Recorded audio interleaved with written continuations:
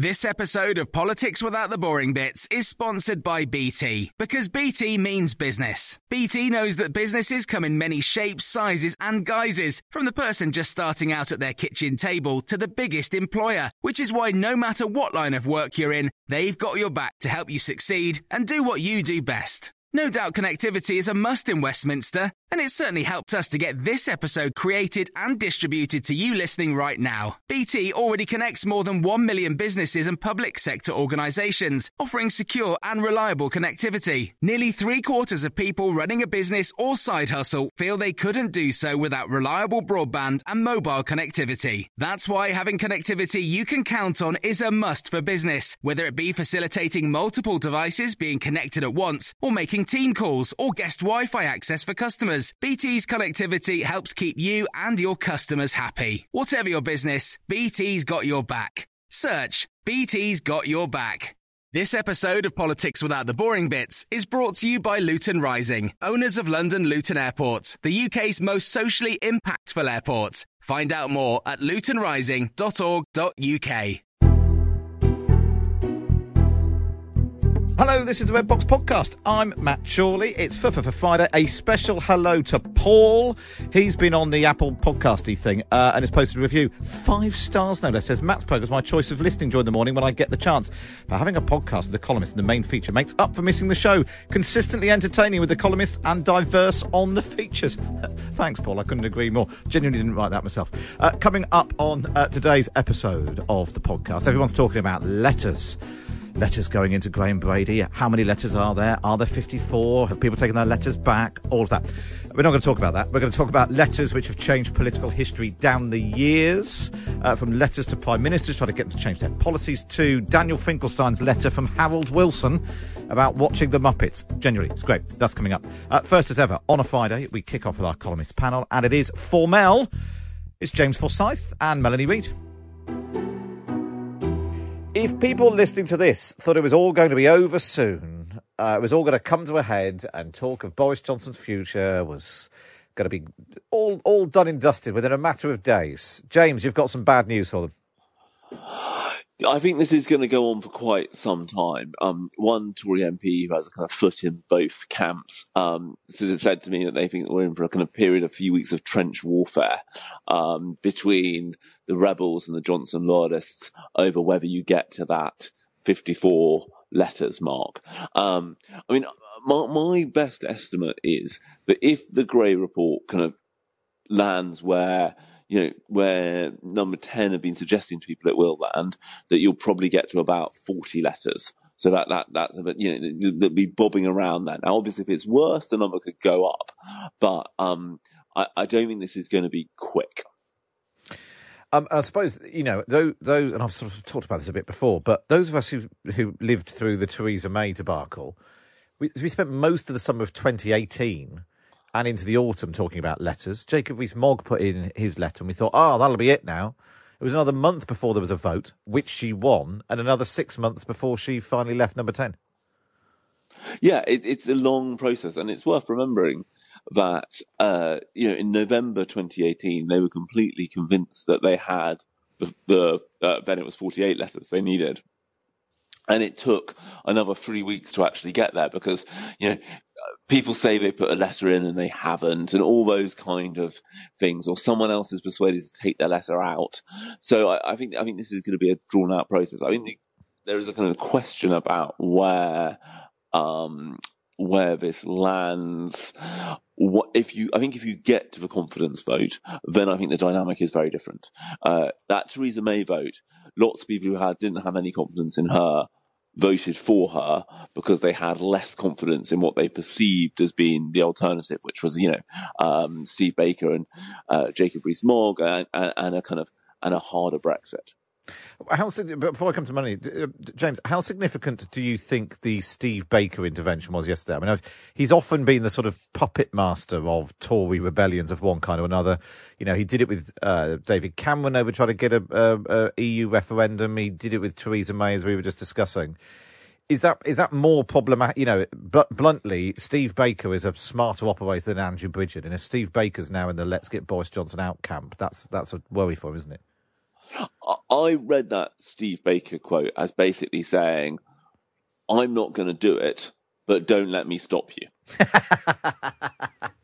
Very good, very good. Melanie, does your heart sing at the prospect of this dragging on for months? It's quite extraordinary because it's while they're doing this, it's kind of all the navel gazing and the disruption. Labour are enjoying and prolonging it because the Tory brand is getting more and more contaminated. And the difference surely is this time is that there's a more credible leader in charge of the opposition. It was when all this was going on, torturing Theresa May. It was Corbyn, and so there was no alternative. But now, if we're getting something like 98% of cut through on this whole thing, everyone knows about this now, and it's dragging on. They're going to start seeing in Keir Starmer someone slightly more credible to vote for. So it's a form of they're destroying themselves. It's a spectator sport. It's great. It's immensely good spectator sport. I mean, my carer comes in the morning and she comes bursting in saying, "Have you heard the latest about Boris Johnson?" Now, this is extraordinary. I think, yeah. It is extraordinary. It's one of those. It's when the story has sort of proper cut through, when everyone is talking about it and following every twist and turn. When non-political friends are messaging me and saying what's going to happen, as if I know. On the subject of the Labour Party, my favourite. Somebody sent me a message on Twitter this morning saying, "Wouldn't it be good to hear some serious politics from Labour rather than trying to bring down the government?" And part of me thought, I mean, that's basically their job, isn't it, James? I mean, how do you think Labour are doing in handling this crisis? I think Labour want to draw this crisis out for as long as possible. I think that, considering how long Christian Wakeford had been in conversations with Labour, so kind of brilliantly detailed by Henry Zeffman and Patrick Maguire in the Times the other day, it's quite clear that they essentially appear to have chosen the moment of his defection. And I think anyone who has been around Westminster know that political parties are tribal. So if someone walks out and defects, there is a kind of temporary rallying round of the ranks. And that is really what stopped the plotting, stone dead. Or you paused it, I think is the best way of putting it. And I think Labour knew that the defection would pause the plotting. And I think that is a sign that they want this to go on for as long as possible. For Labour, the ideal world is that, you have a no confidence vote, Boris Johnson wins it 52-48 and is determined to carry on. And, you just have a Tory party that is paralysed by, these tensions. And what do we make of Liz Truss standing shoulder to shoulder with the Prime Minister in Australia? Rishi Sunak's support, I think it's fair to say, has been tepid. Supporting Boris Johnson's call to wait for Sue Gray. What do you think, though, behind the scenes, are they ramping up for the possibility of a leadership contest, James? Because actually, you don't want to be seen to be doing it too publicly, but also there's, if you leave it, you end up in a sort of David Miliband situation where others have overtaken you. I think that kind of post the phone lines going in, there has always been a kind of hesitance on the Tory side to look like you're getting ready so early. We should explain, this is Michael Portillo back in, which one was this, 95? 95. Yeah, he started installing phone lines. Now you'd be caught, setting up a WhatsApp group called Portillo for PM or something. But he was installing phone lines, and that made clear that he was preparing to start ringing round potential supporters. And I think one of the things that gave, I think Boris Johnson probably would have won anyway in 2019, but one of the things that gave him an advantage was that because he was outside the government and because he was clearly at odds with Theresa May, voting against her on Brexit on a regular basis, he basically could lay down his kind of campaign infrastructure, start meeting MPs, all those things, long in advance of a contest. I don't think you're going to see cabinet ministers doing that this time round because it is inherently risky. What do you think, Melanie? Who's ahead? Do you think in your mind in the potential, possible, not quite yet race to replace Boris Johnson? I think in terms of being well known, I think Rishi Sunak, because of furlough, I mean, I think what he did and the kind of the glossy reputation he acquired through, playing Father Christmas when we were all in lockdown, I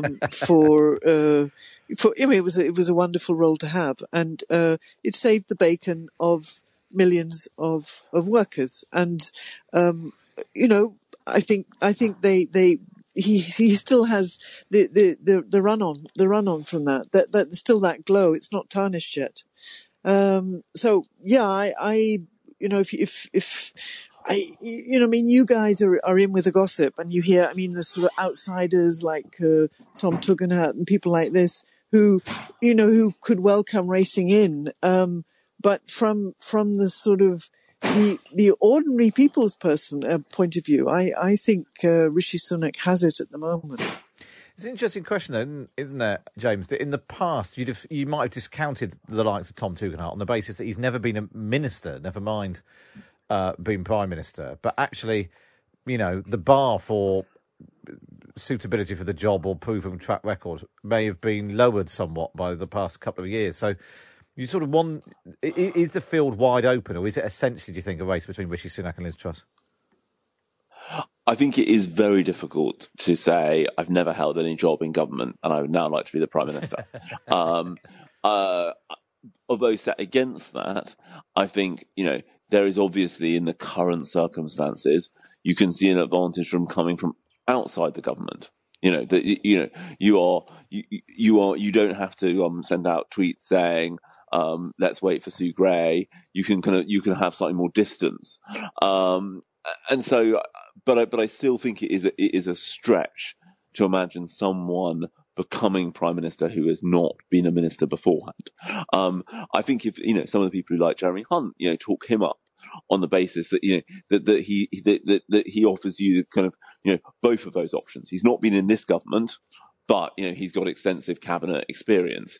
But I still think it is probably likely to be someone from the current cabinet. Well, we'll wait and see who exactly it is who starts installing phone lines. Just wanted to let's talk about. In fact, we got the. Let's play this again. This is the sort of thing that the government isn't going to remove.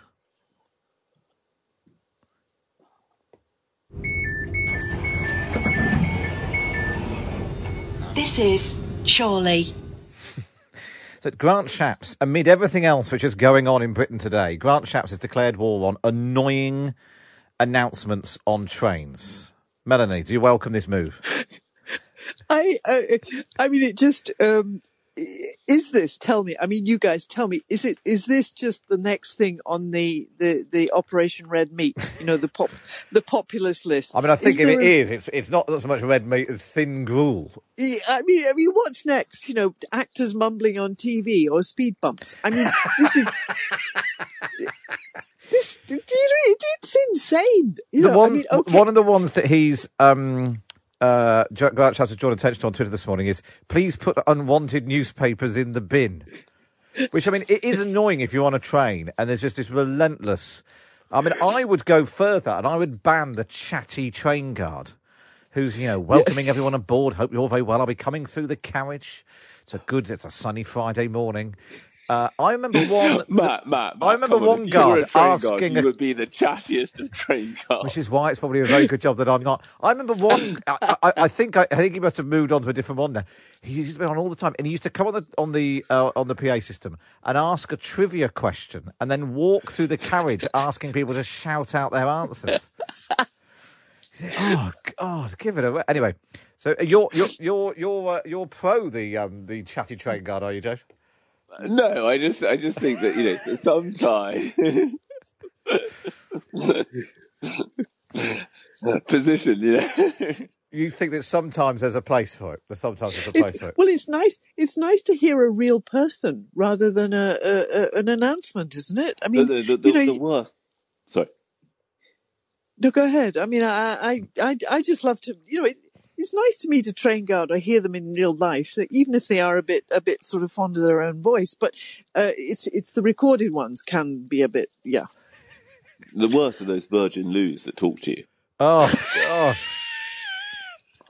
Well, there's assault on all the senses as well, those Virgin toilets. I hadn't actually realised this. So I thought this was just like a bit of nonsense in the papers. But this is actually, they've put out a press release about it now.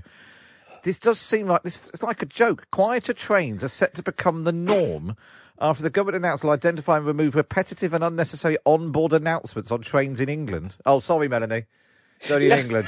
The changes mean that passengers will no longer be bombarded with unnecessary tannoy spam that distracts from important safety-critical messaging. There's a review is going to last a year, the review, with redundant messages identified and started to be removed in the coming months.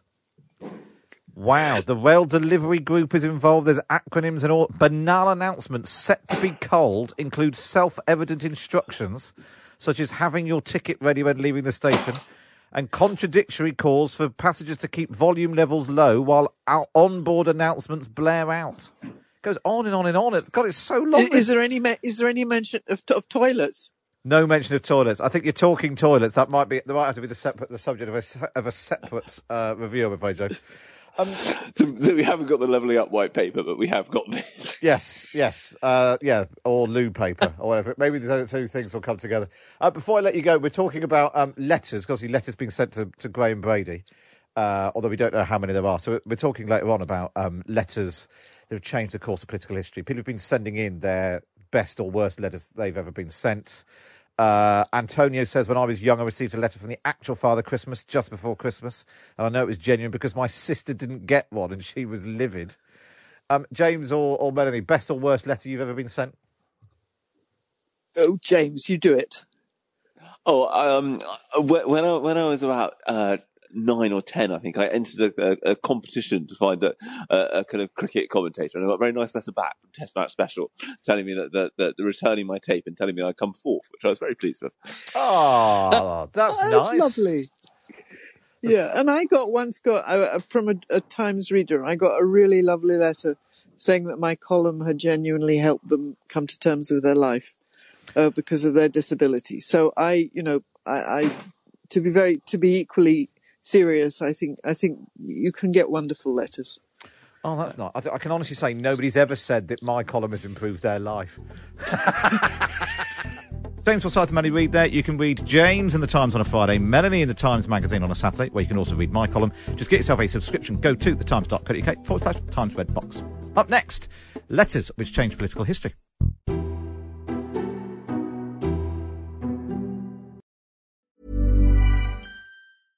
Ready to pop the question? The jewelers at BlueNile.com have got sparkle down to a science with beautiful lab-grown diamonds worthy of your most brilliant moments. Their lab-grown diamonds are independently graded and guaranteed identical to natural diamonds, and they're ready to ship to your door. Go to BlueNile.com and use promo code LISTEN to get $50 off your purchase of $500 or more. That's code LISTEN at BlueNile.com for $50 off. BlueNile.com, code LISTEN. I'm Sandra, and I'm just the professional your small business was looking for. But you didn't hire me because you didn't use LinkedIn Jobs. LinkedIn has professionals you can't find anywhere else, including those who aren't actively looking for a new job, but might be open to the perfect role, like me. In a given month, over 70% of LinkedIn users don't visit other leading job sites. So if you're not looking on LinkedIn, you'll miss out on great candidates like Sandra. Start hiring professionals like a professional. Post your free job on linkedin.com/people today. This episode of Politics Without the Boring Bits is brought to you by Luton Rising, owners of London Luton Airport, the UK's most socially impactful airport. Find out more at lutonrising.org.uk. You're listening to the Red Box Podcast now. It's time for this.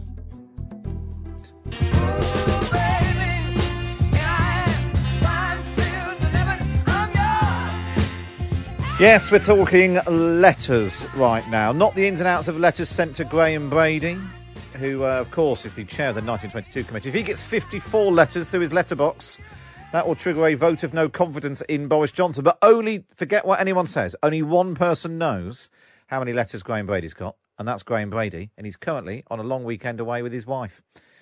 So don't believe anything that anyone tells you. So what we thought we'd do, though, today is look at other letters which have changed the course of political history and what they can tell us about politics today. It's all inspired by a new project which has been set up by Dr. Kit Cowell from the King's College London. Morning, Kit. Morning, Matt. We've also got Professor Richard Toy from the University of Essex with us. Hi, Richard. Good morning. Exeter, in fact. What did I say? Essex. Oh, no, it says Essex. It does say Exeter in front of me. I'm just an idiot. I can't even read out loud, which is a good start when we're going to be talking about reading letters, so I do apologise. Yeah, University of Exeter. Of course, I think we spoke to you before, Richard. Kit, explain for us, first of all, how this project has come about and where you started when looking at political letters. Yeah, so I actually started as part of a book that I'm writing about conservatism in the Second World War. And I found amongst Winston Churchill's papers a big chunk of files called condolence letters. And I couldn't really work out what this was going to be about, because to my knowledge, no one who Churchill really knew had died in the period I was looking at, which was just after the general election.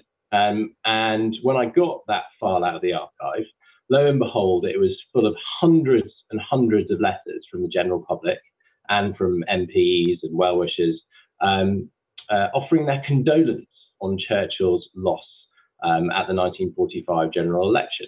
So kind of intrigued by this, I kind of analysed those and started to think about what the history of these letters and different types of correspondence to politicians has been in Britain, and what that might tell us about political culture and people's understanding of politics and leaders before and after. It's really interesting. It's a reminder that even when he lost the election, it doesn't mean 100% of people in Britain were pleased with that result, like, you know, with any election. But I suppose if you're in your worst moments, when you've just lost the general election, you know, that's gratitude for you after winning the war. He must have taken some comfort for that, for having decided to keep them. Yeah, I mean, at the moment, we don't know why these letters were kept rather than others. So he received thousands. The Conservative Party had to actually bring in kind of extra workers to go through them all. They had to set up a small incinerator to deal with all of the correspondence afterwards.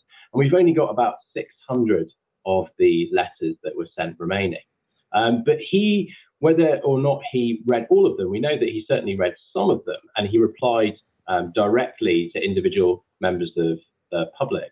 And we have records certainly of his staff finding comfort and enjoyment from reading some of them too. And Richard, this is just one example of lots, haven't it, that you already uncovered of where the public have, in quite large numbers, quite often contacted political leaders for one reason or another. That's right. I mean, I think there are lots of different motivations that people can have for wanting to write to an MP or a political leader. Sometimes it can be very instrumental if they've got a problem with their housing or some issue like that. That really, after 1918, in the era of mass enfranchisement, the role of MPs changed, so they were much more beginning to be expected to deal with these problems. Some MPs didn't want to do it. They didn't see their role as being a social worker, as some of them put it. But that's become a kind of essential part of an MP's job, detailed constituency work. And then, of course, people may write for quite other motivations. They may be seeking policy change, or, as in the letters to Churchill, they may simply be trying to express themselves emotionally, you know, to have established some kind of relationship or contact with somebody who might seem, you know, quite distant from ordinary people's lives. And have you uncovered any individual letters which have had such an impact that they have sort of changed the course of political history?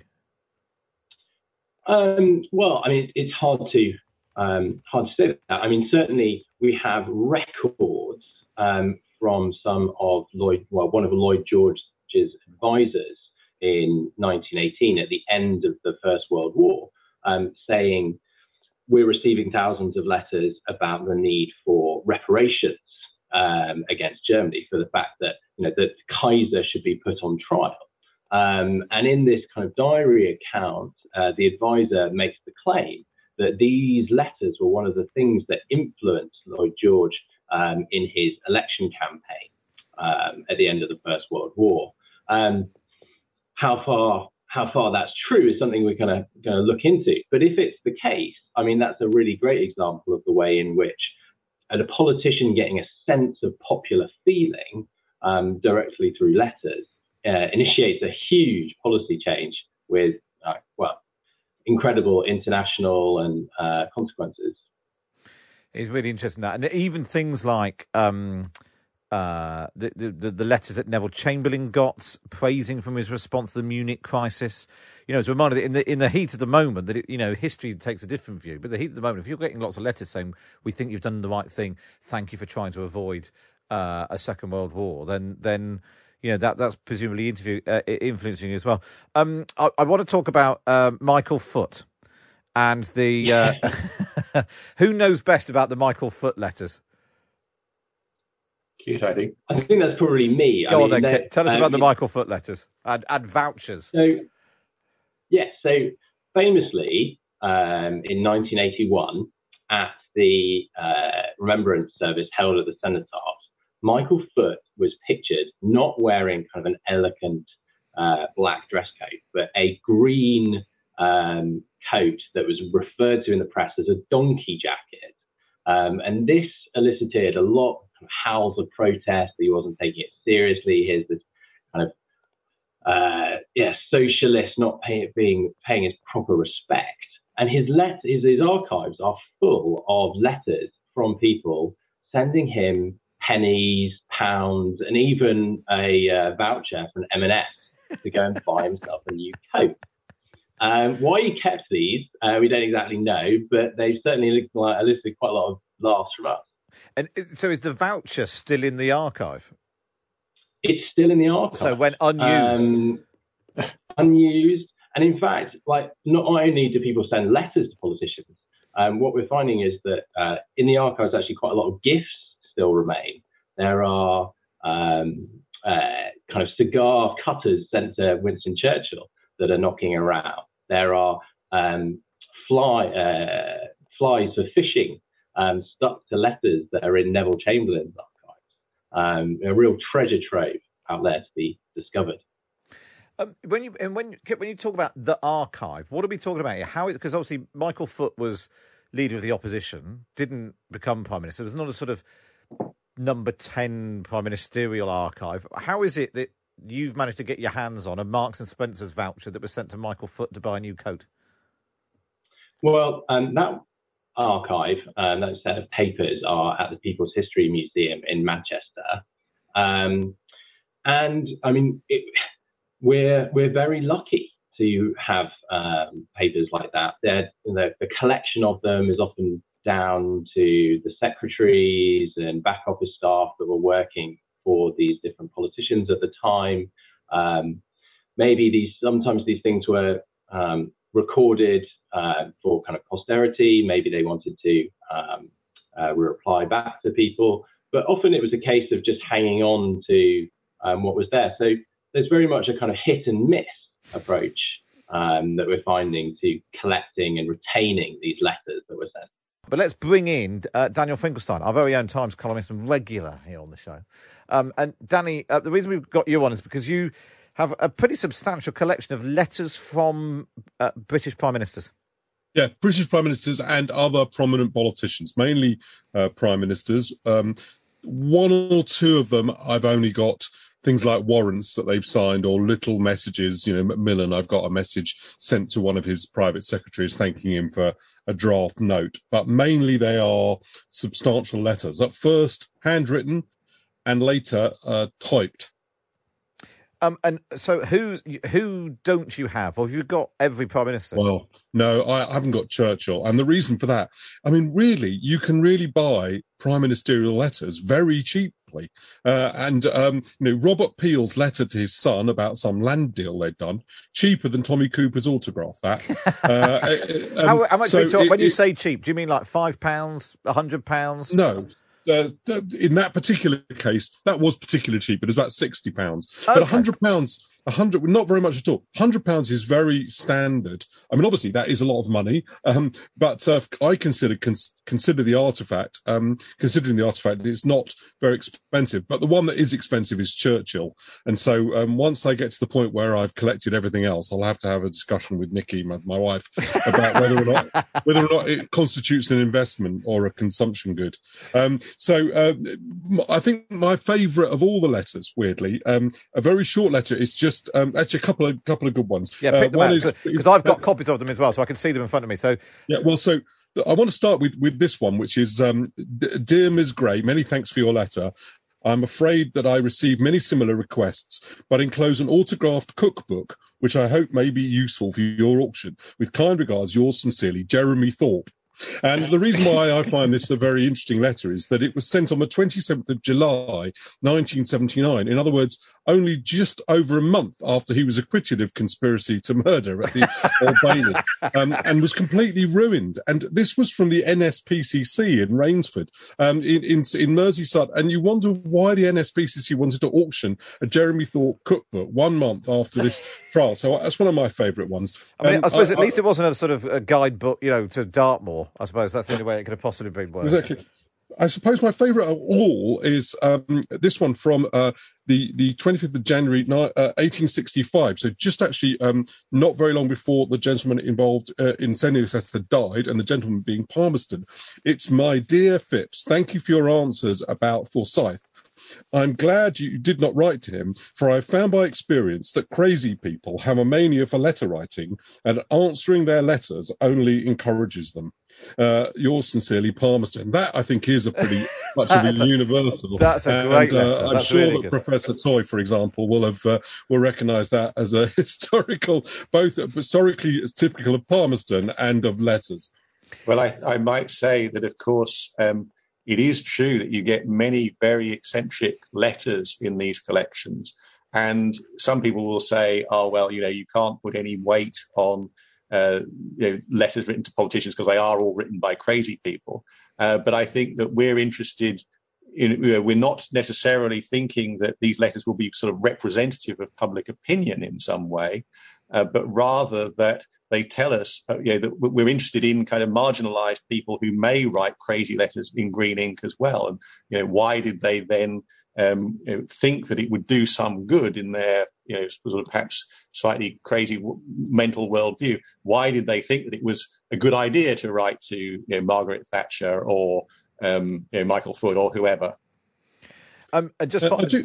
Matt, I do think one of the things that is pretty interesting, and I would like to ask, both our experts about this, quite a lot of letters that you would assume would be public property are simply privately available. You can buy on eBay. One of the examples that I've got is Mr. Chamberlain, with his humble duty to the King, has the honour to recommend that Sir Albert Charles Clausen, CBE, be sworn of Your Majesty's most honourable Privy Council on his appointment as Lord Justice of Appeal, signed by Neville Chamberlain, approved by King George Rex Imperator, in other words, by George VI and King and Emperor, on the 13th of January 1938. I was immensely surprised to find that at a fairly cheap price available to private collectors. Well, I think that partly when letters have been sort of sent to ordinary members of the public, then of course they belong to that person. There may well be a copy in an official archive somewhere. Difficult to explain how a letter to the King, which maybe ought to have ended up in the Royal Archives, is available on eBay. But of course, it may be that we can't assume that sort of everybody's practices are around the office are really what they should be, and that sometimes you find that things get just binned or destroyed for no good reason. Sometimes they are thrown in the bin and somebody thinks, oh, well, this has got an important signature on it. I will pick it up and I'll sneak it out. Yeah, that must be okay. Just while you were talking there, Danny, I've hopped onto eBay, and obviously other auction sites are available. And if you put in Prime Minister letter, I mean, you can get Lord John Russell, £20, Disraeli letter to Lord Derby on the Queen's speech, £50, Margaret Thatcher, $39.99, Benjamin Disraeli, $49.99. How can you be sure that what you're getting is genuine? Well, some of them you think you have to be quite a good person to imitate Lord, to know who Lord Derby is before you can imitate his signature. But you have to know what you're doing.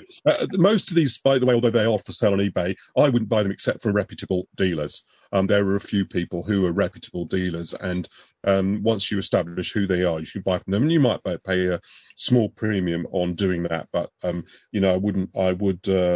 would not buy it from just a general source, because most of those would be fake. I just love, there are lots of letters turning people down for jobs that end up on eBay. So people end up with their relatives they may not have somebody who was in the cabinet of the Earl of Derby, but they do have a £35 eBay artifact. And what about, as I was mentioning, Kit, this issue of these days, everything's done electronically. What was once, particularly like the Palmerston, was it the Palmerston one, which is basically, I'd be careful writing letters because that only encourages them. That is a letter. These days, that'd be a WhatsApp between friends. Is the death of letter writing depriving us of insight into what goes on in politics, do you think? Yeah, quite possibly. Part of this is also down to worries about GDPR rules, worries about the Freedom of Information Act. We know that politicians are quite wary about putting things down on paper these days, much more likely to actually go to old technologies, picking up the phone to kind of do the scheming that might have happened back and forth over correspondence of old. Because that can't be requested by members of the public. So yeah, historians are very worried about what the future might hold and whether we're going to have the same kind of granular detail that we once had to kind of plot and trace the interactions of high politicians over the years. And then actually kind of looking into these kind of questions about who owns letters, who owns copyright behind them, the same with tweets and faxes and emails, some of the things that this project is going to do. And Richard, the some of the examples of things that you're looking at actually go right up to quite recently. Like, for instance, letters that were sent to Jeremy Corbyn that he then read out at PMQs. And there's a brilliant story about letters sent to Gavin Williamson. I don't know the Gavin Williamson story. I thought it was he'd asked. I think it was on the on some notes about the project you were doing. Gavin Williamson had asked parents to write to Ofsted to complain about online learning, and instead Ofsted received 5,000 letters of praise. Yeah, always a risk that sort of thing backfires. Exactly, but I think it also shows sort of the instrumental nature of correspondence, so that people, it may look like a kind of a private act of writing a letter, which will then be sort of read by one person in an office, but in a way these can be collective activities where people are encouraged, whether by a minister or by a campaign group, to write. We probably all get emails which encourage us to email our MP about some particular urgent issue. And then, of course, MPs may be sceptical of what they think are kind of mass-generated letters or emails, and they'll be more inclined to take seriously ones which look like they are written sort of spontaneously, and therefore there is sort of people are encouraged then to try and adapt their own message rather than just sort of cutting and pasting. I tell you what, Matt, that is true the other way as well. I noticed that there was a certain point around the beginning of the 20th century where the letters being sent by prime ministers cease being ones that they've written themselves by hand and start being either typed. And the one that I noticed that I had bought a letter from Arthur Balfour. It was telling somebody that they were going to get a knighthood conferred by the king. And when I looked more closely, I realised he topped and tailed it, but actually the middle of it had been written by someone else. And that handwritten by someone else. Yes, all the ones before that are handwritten by the prime ministers themselves, including Derby, for example, informing the head of Freshfield he wouldn't be appointed justice minister or an attorney in the government. So he'd been writing even those kind of appointment rejection letters himself. And after Balfour's letter, almost all of them are typewritten, that were just taking up Richard's point, going the other direction. And this is a sort of one on the cusp where the middle of it is handwritten, but not by Balfour.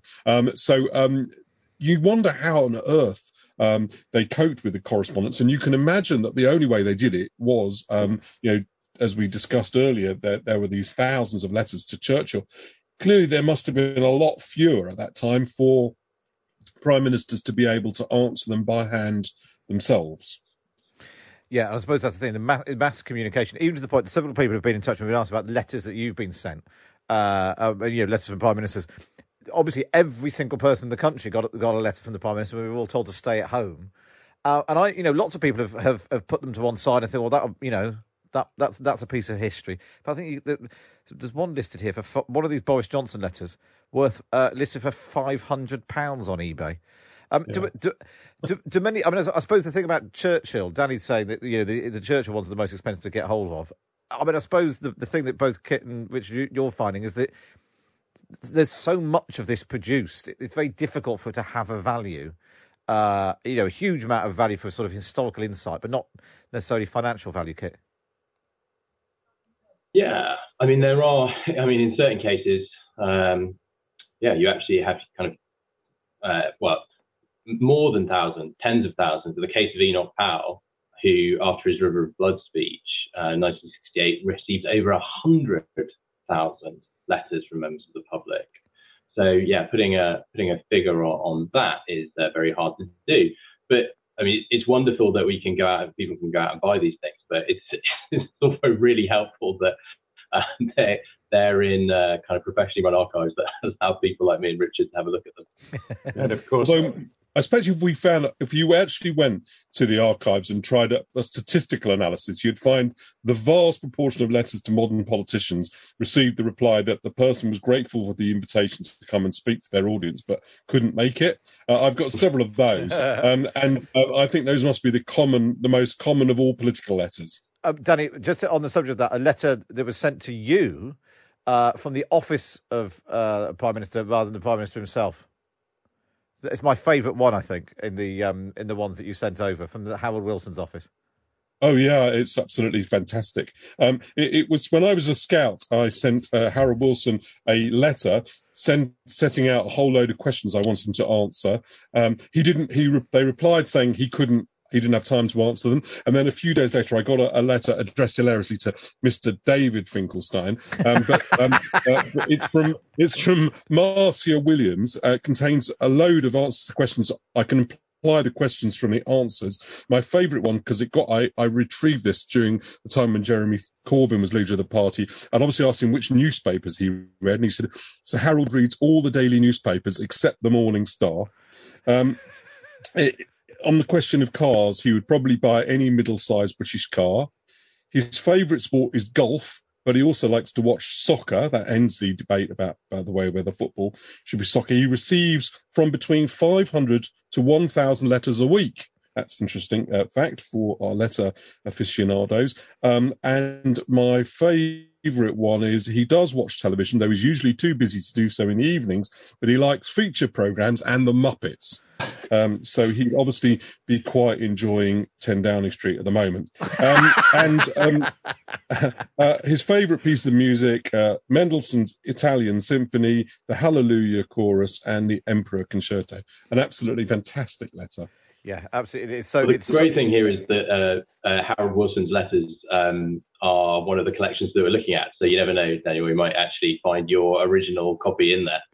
Oh, that would be brilliant. That would be terrific. Yeah, addressed to Dear David Finkelstein. That's absolutely terrific.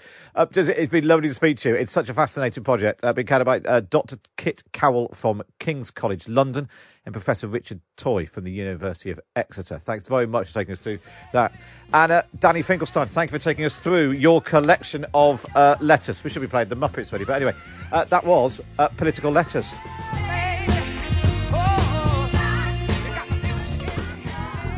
That's all we've got time for on this episode of the Red Box Podcast. Don't forget you can listen to me live Monday to Friday, 10 till 1 on Times Radio, and we bring you the best bits here on the podcast. And if you're feeling particularly nice, why not wait and review us wherever you get your podcasts from.